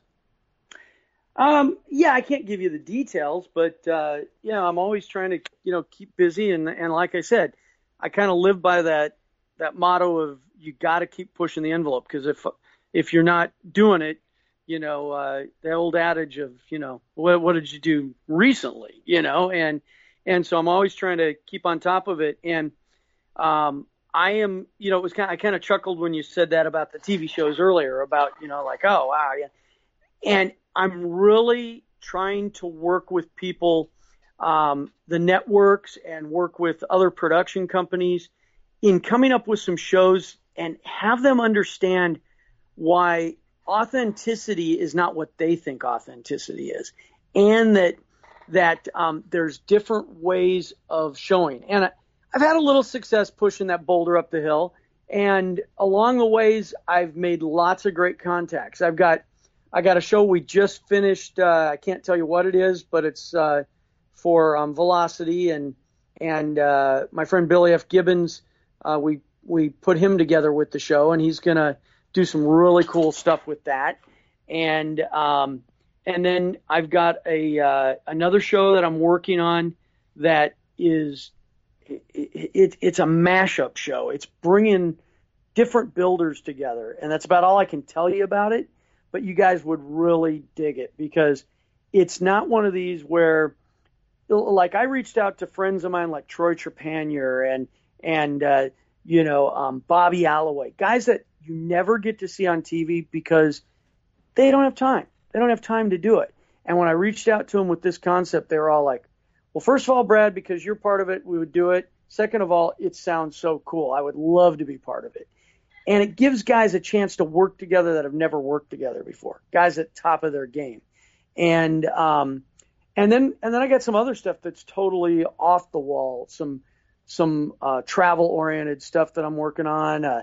Another one that's about business and marketing, what we were talking about. And that's what, keeps it interesting, because I've got to work with guys like Tom Beers, and I just finished a project with him. And if you have ever seen Deadliest Catch, or you ever saw Monster Garage, or you ever saw any of Jesse's shows, or Storage Wars, Tom Beers is the brains behind all those shows, plus hundreds of other ones.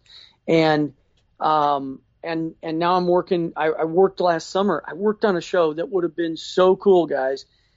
And it's amazing to watch it. Like I get to watch it because I was called in to be the automotive consultant. I designed over 25 cars for this show, all built these character back studies and everything so that the cars were designed to mimic the characters. And it was a racing show, kind of.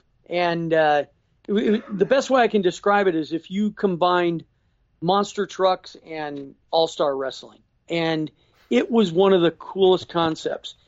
And we actually got to build some of the cars.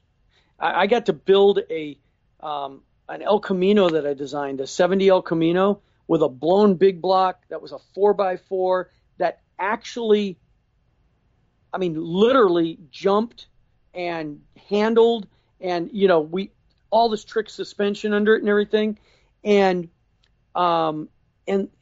there were, I mean, we're talking real serious money. I mean, we're talking well into the 7 figures on developing the show. And it was, I was very excited about it because first of all, I was a producer, I was the designer, but then later on they had actually hired me to be the main character on it as well. And so I was so excited about it. And then, like so many of them, after all this money was spent, the network said, yeah, it's just not doing it for us. I think we're going to pass. And we're like, you spent all this money? And to this day, the cars we built sit up in Hollywood in a parking garage. And they were due to be filmed I was going to get to drive one, jump in it and doing all kinds of cool stuff at a sand pit where all these iconic TV commercials and TV shows were filmed. And we had gone up, scouted everything, and they axed it right before we got to do that. And so I've got T-shirts, I've got a helmet, I've got everything, but never got to drive the car. The car got started, driven on and off trailers, and has never gone any farther. So it's a $100,000 car that I got to design and build that will probably, I say someday it'll probably show up at Barrett-Jackson or some auction or something. Well, no, knowing them, it'll probably just go to like the Mannheim auction with all the used cars from the dealerships, and somebody will wind up with it, and because they just don't know. And, it's that kind of stuff. And so that's kind of the TV stuff. I'm really, really trying to be active in the media and take the world of the automotive lifestyle to a whole nother level. And I've had a lot of success, and I consulted on Car Chasers. I was a producer on Car Chasers. I've been on a producer on a couple other shows. I've helped consult, several shows at this point. And, so that's an area I really like. And, I keep really active. You asked me what else I do. It's like a lot of people don't realize that I consult other companies. I mean, most notable was many years back when Barrett-Jackson, was taking the leap onto TV. We came in and did a whole marketing study for them and helped them take it to the next level, and real proud of that. And there's a lot of other companies that we've done stuff for, like Bombardier Jets, where we helped them integrate into automotive racing and Monterey, their whole, interaction up at Monterey during Motor Week. And that's all fun stuff. I really enjoy doing that kind of stuff. That's outstanding. Oh my God! I'm thinking back to when you mentioned that you're going to have monster trucks though in the show. I was thinking, did you get the opportunity to build the jumps and everything to? There was a whole stunt division that built. I'm telling you, this thing was off the hook, man. It was such a huge production, and we had a whole stunt division that they were in charge of building the jumps because we were literally going to race, and I can't give you any more than that, but because it could possibly come back around someday, but we were literally going to race, and so they had to be spectacular, but they had to be realistic. These guys, had to really be able to drive, and they had to really be able to jump, and they had to really be able to go through these crazy obstacles, and it was going to be pretty cool. And that's kind of stuff that when you see behind the curtain and you know what could have been, and I think, wow, that would have been so cool. People would have freaked out because it would have taken everything to a whole nother level, and it would have been really cool. That's bitchin'. I'm just gonna have to wait. I guess we'll have to talk off air, and if you'll let me know which car you think it is that's gonna end up at the auction. I wanna, exactly. Yeah. Well, not only that, but I want to know at some point, like, if we should know to look for this car to be like in like a Fast and Furious movie where it's being like launched out of a submarine torpedo tube. It is. It's that kind of car, and I mean, and it was so trick and so cool, and we had to do it all under wraps and everything, and then we had all these executives fly out from New York, and they were like, "Oh, it's so loud," and it's like, "Yeah, isn't that great?" We're revving the motor, and we put the headers went straight up through the hood, and so it was just awesome. We put igniters in it so it would throw flames, and it was just fun. It was like building a cartoon car, and that's what was so cool about it. It was like, really, you're gonna pay me to design these cars that are gonna be cartoons? And then when they said wanted to build one, I was like, are you kidding me? I mean, I would go up and work with my team, and we'd build this thing, and it was like, we're getting paid to build this thing. This is like crazy. So living the dream. So speaking of we're going TV, to talk about my podcast now? That's what I was going to do. Yeah. I had the greatest slide in for this. I was going to say, speaking of TV, how long until Man Seeks Adventure becomes a TV series? Funny you'd mention that. This is awesome. There's a meeting tomorrow about that, and if it goes well, we'll see what happens. So we've been working on them. We've been working. We would love to see Man Seeks Adventure on TV. So it's. Have you guys all listened to Man Seeks Adventure? Religiously. Yes. Oh, good. I like to hear a couple of them. Yep. So we've got one in the can that hasn't even come out yet, where it's Dave and I drive to Gene Winfield's place in the desert, and we just go off and go up in the desert and check out Gene Winfield's and talk about that. But it's fun because we get to do so many cool things, and the team with Man Seeks Adventure with Dave and I, when we started Man Seeks Adventure, because Dave and I would talk about, oh, where were you? Hey, what? And Dave, being the head of global design for Acura and Honda, he's so entrenched in the automotive world, and he's such a car guy, and he loves everything hot rod and muscle car, and a lot of people don't know that Dave is also one of the judges for the Concours d'Elegance at Pebble Beach, which is quite an honor. Whoa. And he's one of the featured speakers every year at Eyes on Design in Detroit, which is another really prestigious thing. But when him and I get together, all that goes out the window. We're just drinking booze, eating food, talking cars, talking guy stuff. And so about 3 years ago at the SEMA show, we were doing a live Man Seeks Adventure. We were up on the stage, and we had Heather Storm coming on to promote this new show on Velocity called Garage Squad. And I'd met Heather once, and I was like, oh, yeah, we got this girl coming on. She's going to talk about Garage Squad. And he goes, what's that? And I go, I don't know. I'm looking at the bio. It's something about they go out and they restore guys' cars that aren't getting any love in their garage, And he goes, is she the host or something? I go, yeah. So, we had real low expectations, I'll be honest. And she came on, and we hit it off right away. Because she could talk cars, she could talk booze, and she loved to go on adventures. And so we just had the greatest time. And so afterwards, Dave and I came in to do a studio thing after the SEMA show, and I looked at him and I said, Dave, I got an idea. I said, what would you think if we had a third host? And he goes, oh, who are you thinking about? And I said, I was thinking about asking Heather Storm. And he goes, well, it sounds good to me. He goes, but it's Man Seeks Adventure. And I go, no, that's what will make the show unique, is if we have a woman's perspective and somebody who can give a shit right back, who can hang with us, who can talk cars with us.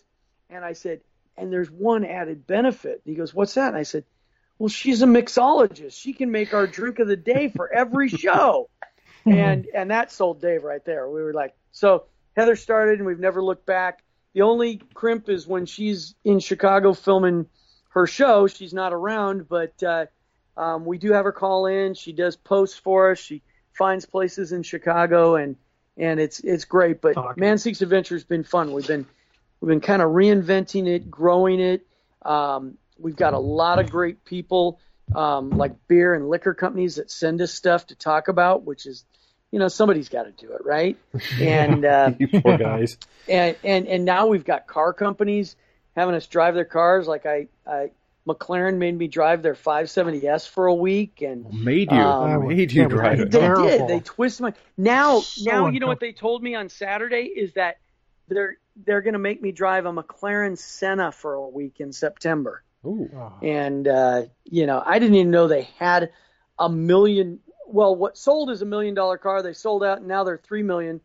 I didn't even realize they would have a McLaren Senna as a press car, let alone I'd get to drive it. So, so we've been getting to drive a lot of cool cars. I've had a Ferrari. I've had the Cadillac CTS-V. I've had the Cadillac CT6. I've had the Acura. It just goes down the line.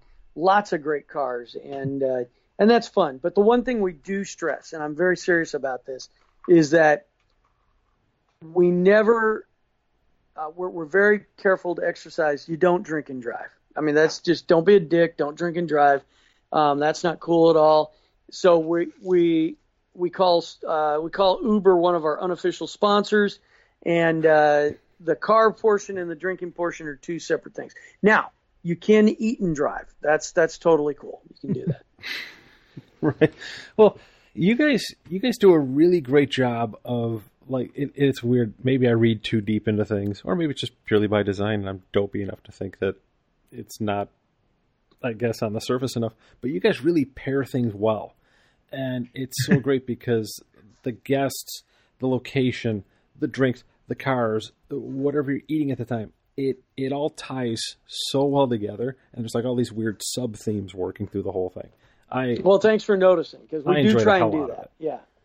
And, well, because it's that, there again, it's part of the marketing, because you want to give someone, you want to give them a whole entire, kind of encapsulate everything, so that they feel like, wow, man, I could do that. I could do what they just talked about on that show. And that's what I want them to feel like.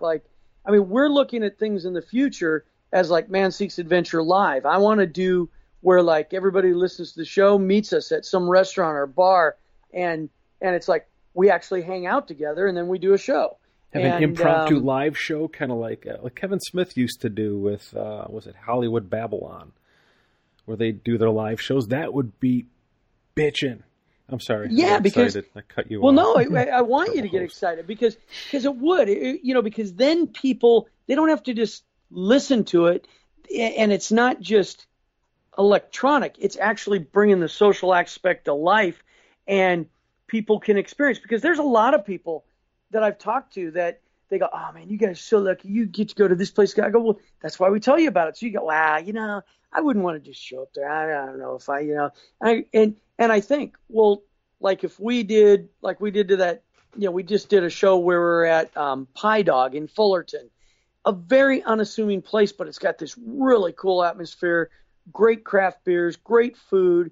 And if we did something at a place like that, it'd be people could feel like they came and got to meet us and hang out, and they get to meet other people. And, then it becomes more of a Man Seeks Adventure Live, where everybody there that's their adventure, man. They're learning, they're finding out, and they're going through an experience with us. And that's what we would like to do in the future. And if you'd like to sponsor those segments, you can reach out to us. So nicely done. But Oh, I was gonna say, and where can they reach out to you? We'll make sure this sucker's right out in the open. I'll get it on the website too. Yeah, no, they can, for any of the podcasts, they can just reach me at bfanshaw at bondspeedmedia.com.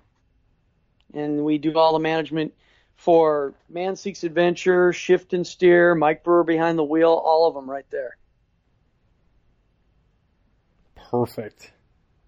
His phone number is also in the bathroom stall over here at the Pilot Truck Stop, too. Oh, yeah. I knew Just it was. It's still I there. saw it at the Flying J.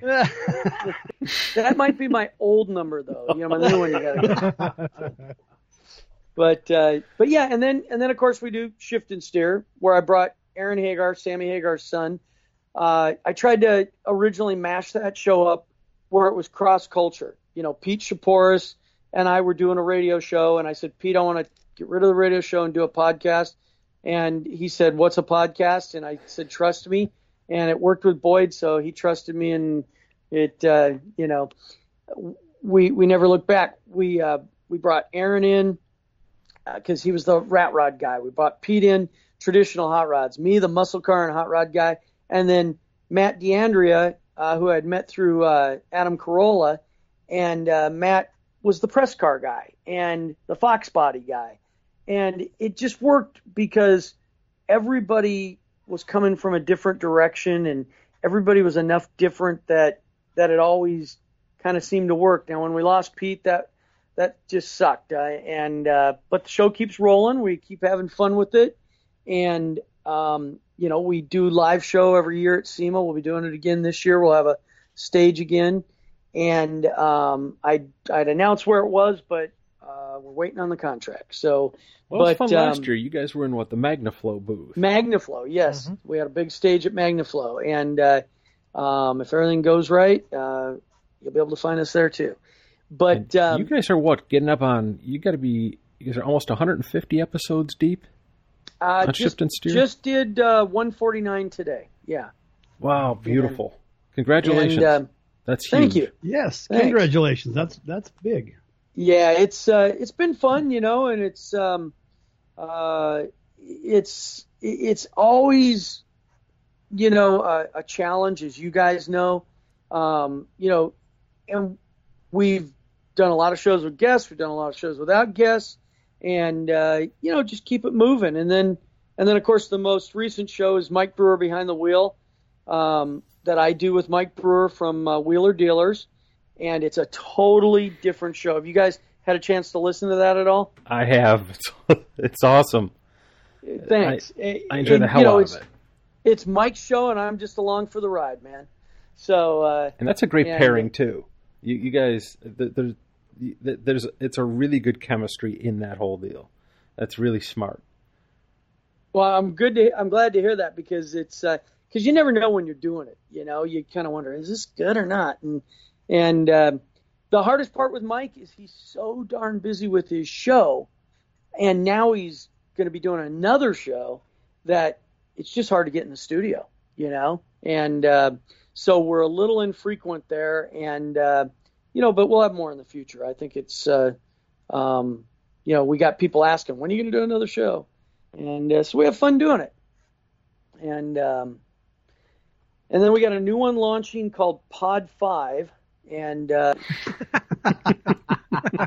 but no, so we're having fun, you know. I mean, I love you know, the marketing and the branding and consulting other companies and getting involved there, and I love marketing, you know, my Bond Speed wheels, and you know, we're real happy that we're one of the top wheel brands in the whole forged wheel market without, you know, spending the money that other companies do. It's all word of mouth. It's all Instagram and social media and things like that. So it's you know, Bond Speed Wheels is kind of a dynamo there, without spending the money. We practice what we preach there. Let me put it that way.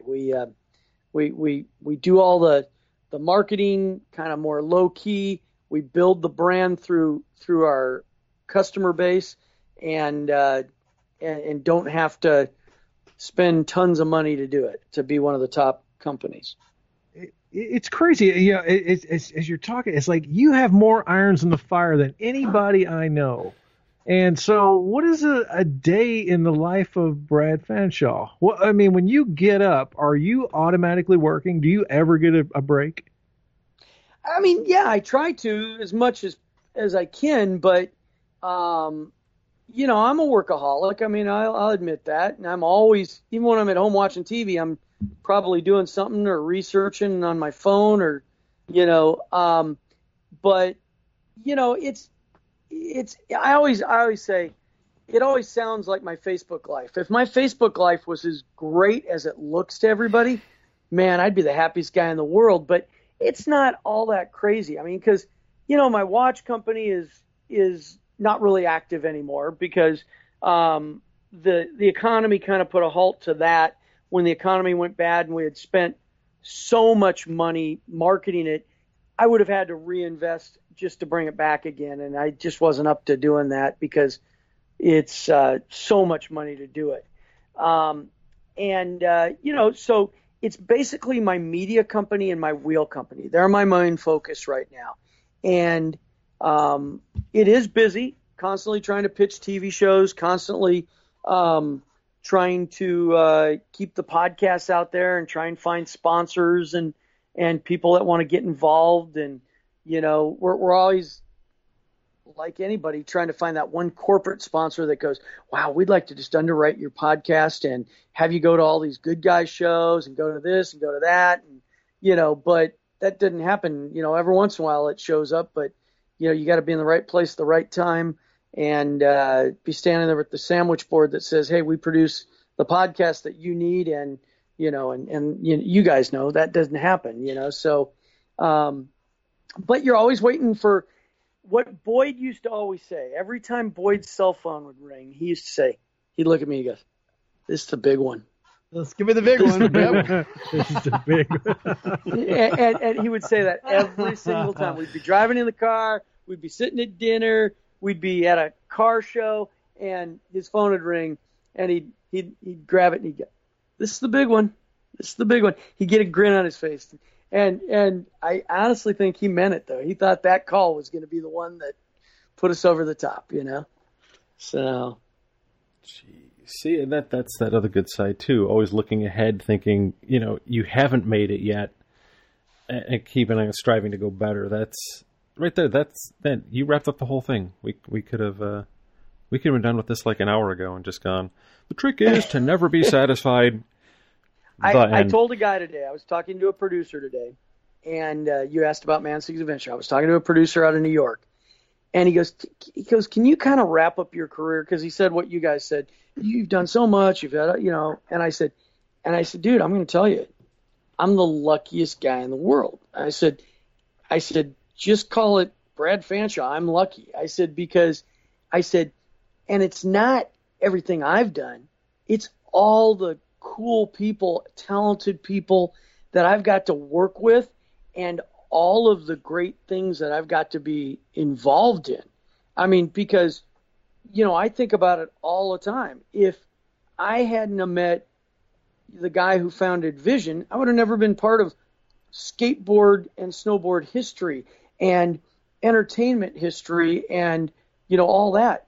And then if I hadn't have met him, I wouldn't have met Boyd, and Boyd wouldn't, and I would have never done all those things. And then if I hadn't have met, you know, I can just keep going down that list.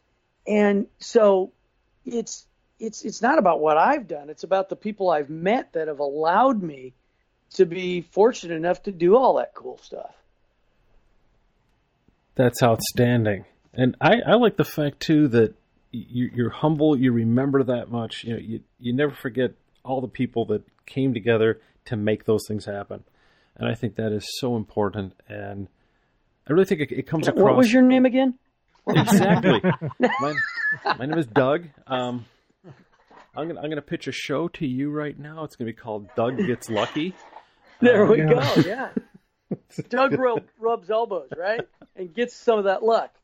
So no, I mean, you know, the thing is it's hard to get real serious about it and stuff. And I like humor, but that really is what it's down to. I mean, it's like I always used to tell people that would come up to me at Boyd's and they'd go, "Oh my God, the cars that you and Boyd build are so incredible." I go, wait a minute. I said, the little bit that I have to do with it. Now, the cars that I've built, I'll take full credit for it. But the cars that we built at Boyd's, there were guys that you never knew their first name, that were the most talented craftsmen that built that stuff. And you know, and that's what I would tell them. I'd go, no, we got a whole team. It's not Boyd. It's not me. It's not Chip. It's not any single person. It's all those guys collaboratively that built it. And that's how everything is, because, you know, it's just like your podcast. It takes your whole crew to get that thing done. And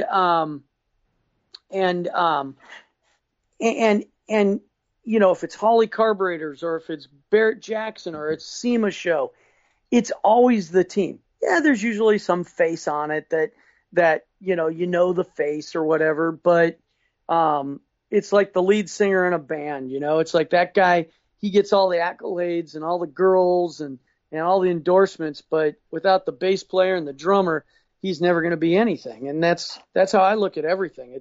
It's the team and it's also the people you hang out with. That's why I hang out with you guys, because, you know, I mean, it's like, and I'm not just saying that, I'm being serious. I mean, like when we got together at the last SEMA, it was like, I was so happy to see you guys the first day, because it's like you want to hang out with people that are your friends and that have common interests, because, man, I've been around so many famous people and I've been lucky, but you see the hanger-oners, the guys that if there was somebody a little bit more famous just around the corner, they'd be hanging with them, not with that guy. And you don't want to hang out with people like that. You want to hang out with people that you can bench race, you can talk, you can say, "Oh man, I lost $50 in the slots and my wife's going to kill me." And they're not going to, you know, tell everybody, you know, especially not your wife. So, you know, I mean, but that's kind of how I look at things, guys. I mean, you know, and I think that's what's so cool about the car industry is that I say it all the time. You can walk into a room in Monterey where there's guys that all own $1 million cars, $50 million cars, and a hot rodder can walk in and not feel out of place because he can talk cars. And you can walk into some hot rod place and one of those guys can pull in his Porsche RS, and if he's capable of talking cars, he's still going to have something in common with everybody. And that's the cool thing about the car world. Exactly. And you'd mentioned, you know, getting together at SEMA last year. I want to say thanks again, because I know you were super busy, and yet you took the time to hang out with us. You made us feel really welcome. I really appreciate that. And I think I no. I mean, hey, it goes both ways. It's fun, you know. And if you guys snub me this year because I took over your whole podcast, I'll take it real personally. So. Oh, come on. We would not do Mental that. note. Yes. Hey, walk down this aisle. Here comes Brad Fanshaw. Hard right. Yeah. with his hangers on. Yeah, exactly. It's entourage. I could only wish. So but keep us posted though, as far as where you'll be at the SEMA show this year. Okay, so we can I get will. that out to our 15 listeners. I want to get that stuff out there, just so you know, because I enjoy seeing someone else succeed, and obviously you're succeeding. I love seeing that. And I want people to, if they haven't been listening to your podcasts, get the hell over there and listen to it, because it's really, really good. And figure when you're done with ours, you got, 22 hours left in the day? Exactly, yeah. So, hey, can I plug my Instagram? You can plug anything you want. Well, that sounded really dirty, too. This is going sideways all over the place. Yeah. Hey, no, if you want to follow me on Instagram and see everything I do with my podcast and get a little taste of that and what I'm out there doing, driving cars and building cars or whatever, I'm Bradley_Fanshaw on Instagram. And yes, I used to be Bond Speed Brad. And then I had this great idea that I was going to be Brad Fanshaw. And then somebody stole it. I let Bond Speed Brad go. And I went to sign up for Brad, and somebody stole it, so now I'm Bradley_Fanshaw. And if you want to follow me, I am Brad Fanshaw. Yeah, exactly. Overscore, Brent. So I sound very stuffy and official as Bradley Fanshaw, but that's where you can find me, and I have a lot of fun. Put it up, and if you are into photography or anything like that, you can also find me at Photos by Fanshaw on Instagram. Awesome. So thanks, guys. Thank you. Thank you, dude. Yeah, that was fun. I appreciate you coming back around, and I will do my damnedest to make sure this sucker launches on Friday, as we always try to do. And I'll let you know. This way you can say, hey, go listen to this crap. No, like to. Definitely send me a link and everything, and I'll.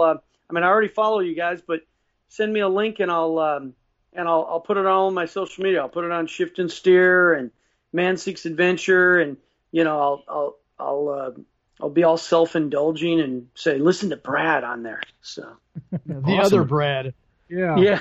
And we dug really deep. I found I talked to the manager of a Glamour Shots that you went to back in 1987, and we have a great cover photo for you. The one at the mall. It's Well, such that a one I know soft doesn't focus. exist. So hopefully you found a good one. But With a flock of seagulls haircut, dude. Yeah. well, now you will find probably some good mullet shots somewhere on the web. But Well, this because one, I had the full-on mullet, but this one yeah, has never did- quite the soft focus. I can't tell if it's you with a mullet or Sybil Shepherd. So oh, there we go. Yeah, Oh. I remember that one. That's right. I don't know if you guys ever saw the shot that it appeared somewhere. Somebody put it up. It was my wife and I, and we were sitting in my Ferrari, and I had a black Ferrari 348 back in the Boyd days when everything was going huge, and I was like, oh, I got to get a Ferrari. So I got a Ferrari, and then I put. Do you remember those wheels that we made that only had two spokes? I remember the car, actually. Oh, okay, So, yeah. And so I never post any photos of that car because every photo I have of it, I'm sitting in it with this horrible, like, mega mullet. And I'm like, and I think it was, I don't know, somebody, I can't remember who it was, but somebody found that photo and put it up, and I was like, oh, dude. And he goes, dude, we had the best laugh. You had, like, the biggest mullet. And I go, yeah, I know. It was like the Hollywood mullet, And I was Billy like, Ray oh. Cyrus mullet. And I think, hey, the way I got my hair cut now, is that going to be like in 10 years and we'll be going, why did I have my hair cut like that? Yeah. Why did I still have my mullet? Yeah, exactly. I'm growing the mullet back. Do you think I could grow it by SEMA? What do you think? I think There you go, dude. if you can't Get I hair tell you what, extensions. I was There going you to say, go. we'll start a GoFundMe page and we'll get you the extensions. Yeah. We'll get you what you need. Man Yeah. Seeks Extensions. Oh, this is Man Seeks Extensions. There you go. So, Well, hair extensions. I think I was going to say, I think I saw Yeah, let's make in that clear. Craigslist. So, but all right, guys. Well, All right. Thanks thank again, you very man. much, All right. and it was fun. Yes, it was. It Thank you. always is, sir. I thank you so much, man. It's a pleasure having you on. Oh no, hey, anytime.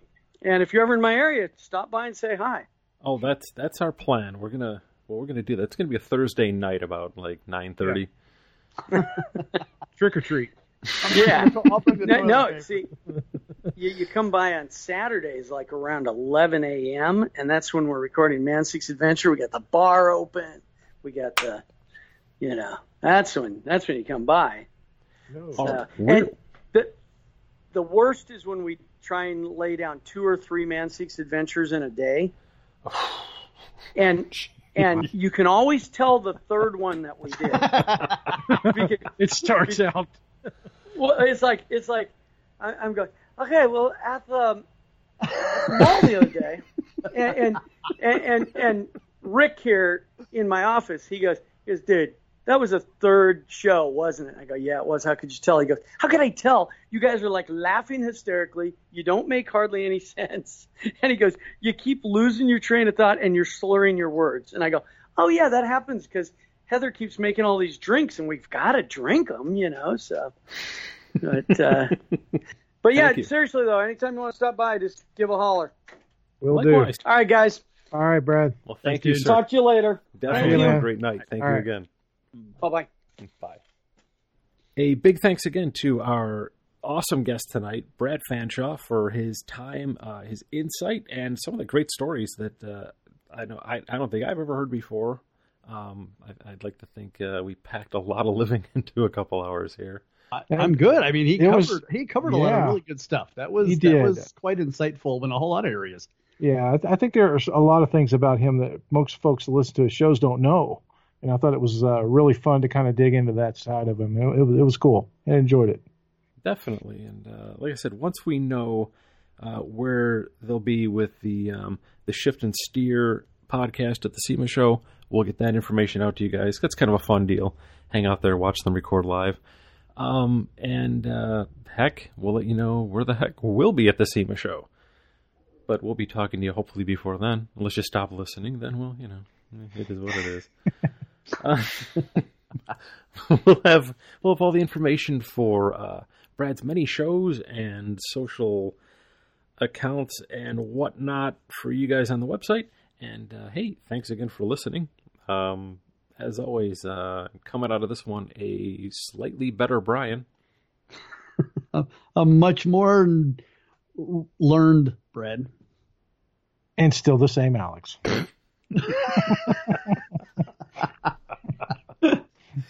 There we go. I couldn't top that. I had to lay down, man. I was done. Nobody's going to rub your belly for that one, man. No. Thanks again for listening, and be sure to keep up with us gearheads over on our website at www.round6pod.com. And if you'd like to, we invite you to follow along with us over on Facebook, Instagram, and be sure to check out all of our latest videos on youtube.com.